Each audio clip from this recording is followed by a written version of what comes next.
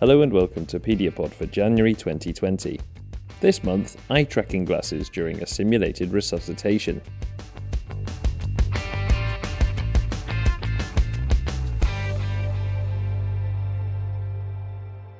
Medical simulation is a powerful model for pediatric education.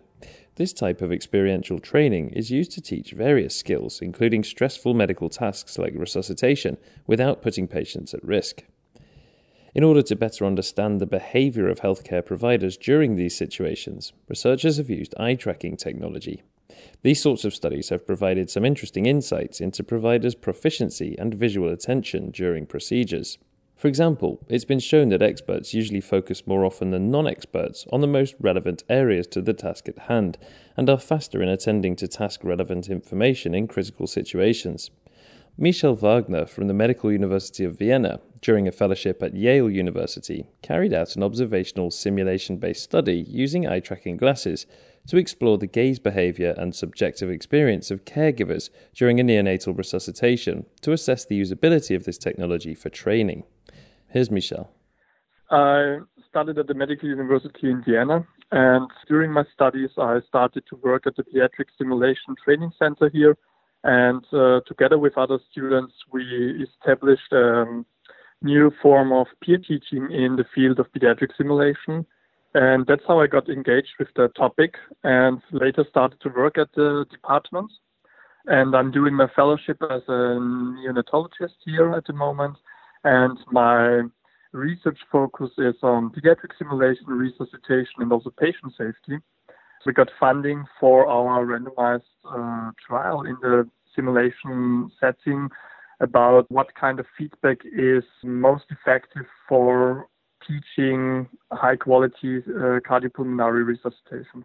And you're still working in a similar area now, aren't you? We're here to talk about your recent paper in pediatric research looking at eye tracking during a simulation of a neonatal resuscitation. Yes, so at the beginning we were just looking at how we can improve teaching in the field of pediatric resuscitation, and later on I got really interested in how we can assess human factors such as situational awareness objectively, and I got really interested and started to build a research project on the using eye tracking glasses. And I did a research fellowship at Yale University, and we started our project using eye tracking glasses in a neonatal simulation-based resuscitation. And this is the study that was published in the journal Pediatric Research. This was just a pilot study where we put on eye tracking glasses onto the designated airway person and tried to investigate where this person is looking at, what gets the person distracted, and the reasons for the distraction, and how we can teach people to reduce distractions and focus on their tasks. So you're using eye tracking technology. What is that, and what makes that a useful teaching tool? So eye tracking glasses are basically normal glasses you put on a participant, and they have sensors integrated, and the sensors are recording pupil movements and pupil sizes. Also, they have a camera in the front of the glasses which is recording the setting, so what's going on around in high definition, so that people who are looking at the video are seeing a first-person view. Right, so you can go back and look at the video from the point of view of the person who is wearing the glasses, and you can see in real time what they could see and exactly what they were kind of focusing on. Yes. You can have a live view directly at the moment where the person is doing the task, but you can also review the video later on. You can use it for a debriefing and talk to that participant, or also to the whole team, and discuss where they were looking at and what they focused on and what got them distracted. So it's really nice for live view, but also for debriefing later on. Tell me about what aspects of that video when you watched back that you were measuring and looking out for. So we define different areas of interest. So the newborn, also the equipment, the airway equipment, then other healthcare providers, the monitor, and the umbilical venous catheter. And we analyzed how much amount of time the healthcare providers were looking at those different areas of interest. And we also defined different times of interest. So, for example, the starting of back mask ventilation than the time of interest when another healthcare provider was starting chest compressions. Another time of interest was when another healthcare provider was inserting the umbilical venous catheter, and the time of intubation. And in all those different times of interest, we were focusing or analyzing what was the area of interest people were looking at and focusing at during that time.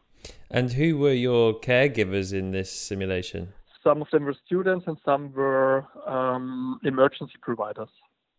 Right. So the purpose of this study was really to see how useful this eye tracking technology is for improving teaching. Yes. What did you find then when you looked back at the videos from your 13 participants? Yeah, so what we noticed is that the situation was not really stressful at the beginning when the people started back mask ventilation.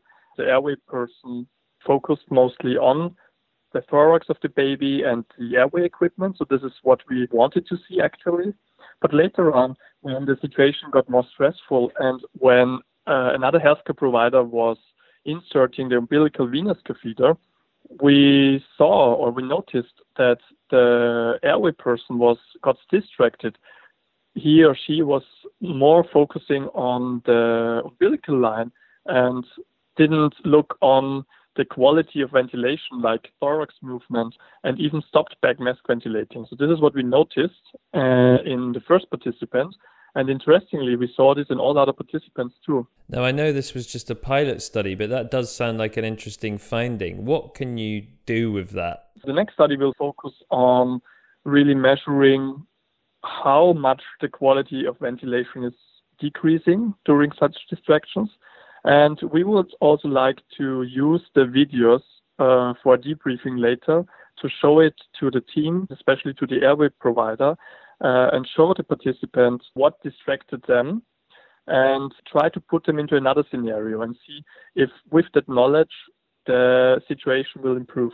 Why was it only the airway providers who were wearing the eye tracking glasses? It sounds like it would be useful to have everyone wearing them so that they could all be assessed for their levels of concentration. Yeah, definitely. So we only had one eye tracking glass. Therefore, we needed to decide which one of the team is wearing the eye tracking glasses, and we decided to put it on the airway provider. But sure, we could also have put the glasses onto the team leader or onto the person doing the chest compressions. And if we would have more eye tracking glasses, the best would have been to put on eye tracking glasses on every provider in that team. So this could also be one of our next studies. But you need to know that it really takes a lot of time to analyze the videos and to do the measurements, and especially if you need to put the data of 3 to 4 classes together all at once, it's getting even more and more time consuming. Presumably that's a problem that will be solved by some sort of AI bot in the next few years. Yes, that's true. This problem could possibly be solved by artificial intelligence. Do you think that this eye tracking technology might make its way into the theatre or into the clinic, or do you think that it's best reserved for improving teaching with simulations? I think it's both. I think it's really nice for simulation and for teaching and for improving teaching, but I also think we can get really interesting data during clinical situations. It's like going back to the bench because you really get pilot data that is not existing at the moment, and see how teams work together. What's the situational awareness of healthcare providers and what we can learn out of that, how we can improve situational awareness to avoid fixation errors, for example. So I think it's really nice for clinics, but I see at the moment that it's also difficult to have it used routinely in a clinical situation because you're recording other healthcare providers, you're recording the patient. Therefore, you might have problems with data protection and all that. Yeah, that's a good point. I hadn't thought about that. So finally, what's next for you then? Are you continuing to work on this particular challenge, or are you setting your eyes elsewhere? Yeah, so together with the team, with the Yale University, with whom we published that study, we were able to get some funding for a next study with exactly the same scenario, using eye tracking glasses again. and we will objectively measure the quality of ventilations to correlate it with the fixations and the distractions. And we will also do a debriefing later on with that video for the participants, and we will do a structured interview to really ask the participants what they think of when seeing that video, why things got them distracted, and what would be a problem solving to do it better the next time. So this is one of our next projects. That was Michel Wagner from the Medical University of Vienna. And that's all we've got time for this month. Please join me again next time for the next edition of PediaPod. I'm Jeff Marsh. Thanks for listening.